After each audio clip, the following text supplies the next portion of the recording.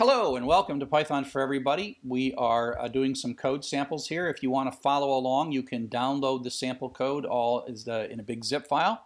I've got it. We are going to be working with the Google Maps API.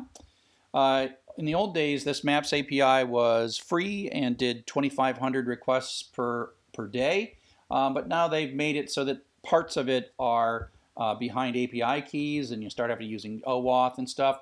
But they haven't put it all behind this one address service that we've been using. That continues to work. And the basically idea of an API is you go read the documentation, you find a URL, and this is going to Google servers, and you pass in the address. And we have to pass in the address using what's called URL encoding. So spaces are pluses, that's a comma, and then that's a space. And so we have to pass this in a certain way, but if we do it right, we hit this, we're going to get ourselves some JSON back, and that's really cool.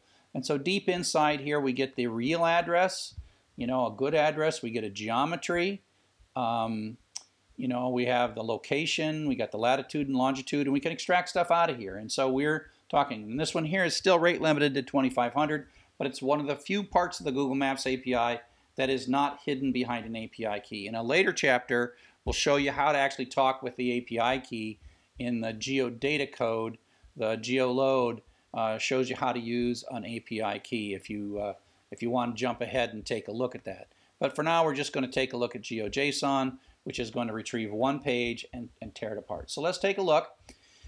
So we're going to grab the URL stuff and import JSON. So now we're going to use JSON, but we're going to actually pull the data out of the internet.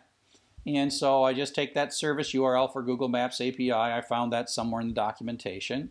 And then I'm going to have a loop that's going to run forever. I'm going to add the location. And then if I hit enter, that's what this is saying, get out of the loop.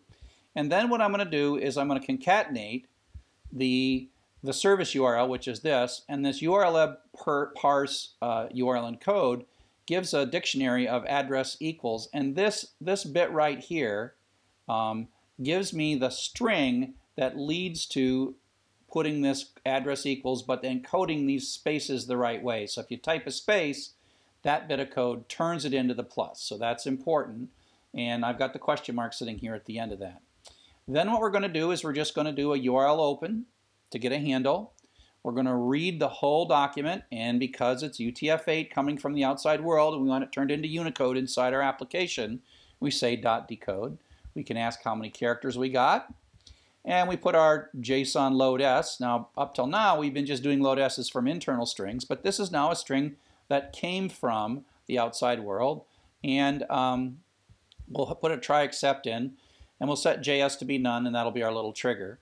Now, we can look for, they give us, if we take a look at the output, they give us this OK, and that status can be a problem, and it can complain about things. So we have to check to see if we got a good status. So at this point, if you look at the outer bit of this, the outer bit that we get is a curly brace, so it's a dictionary. Then there is within that dictionary a key results, which is a list. But then the second thing in the outer dictionary is status. And so we can ask if if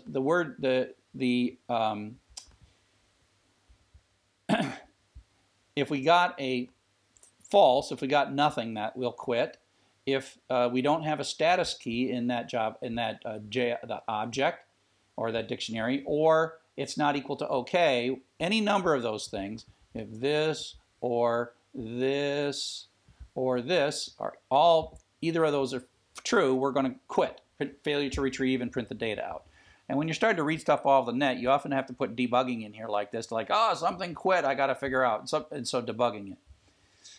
Next thing we're going to do is called JSON dump s, which is the opposite of load s, which takes this array that include dictionary that includes arrays, and we're going to pretty print it with an indent of 4, and then we're going to print that out. And so if you look at my code, we'll see that the first thing we do once we parsed it is we print it back out so we can see it, and then we're going to dig into it.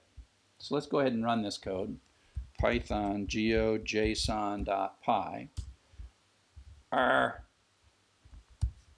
One of these days I will always type Python 3 Ann Arbor, Michigan. Okay, so it ran, and so you see that it retrieved this URL. This URL was constructed, and it retrieved 1736 characters, and it's JSON pretty printed with an indent of 4, and this is that JSON dump S all the way down to here. So that's just JSON dump S, and then it starts extracting. So it's going to pull things out. Now, when you write this code, it's really easy to look at this and say, oh, great, it's easy. I tend to have to print this stuff out over and over and over as I kind of construct this expression. But if we look at it, the outer dictionary sub-results leads to this array. And if you go look at this array carefully, you find there is only one thing in it. And so that the results is an array. Sub-0 gets us this dictionary. I keep wanting to say object because that's what it's called. And that goes all the way down to here. So that's what we get there. And then within that, we now have an object, and we look for geometry within that object. Where is geometry? Right there. Geometry. Geometry goes from there to there. There's geometry in there. You got to get used to it. That's why it's nice to have this stuff indented. Geometry sub low. Oops, come back. And then we go to location within that. So location within geometry. And then within location we have lat and long. And so this is pulling out this 42 and 83.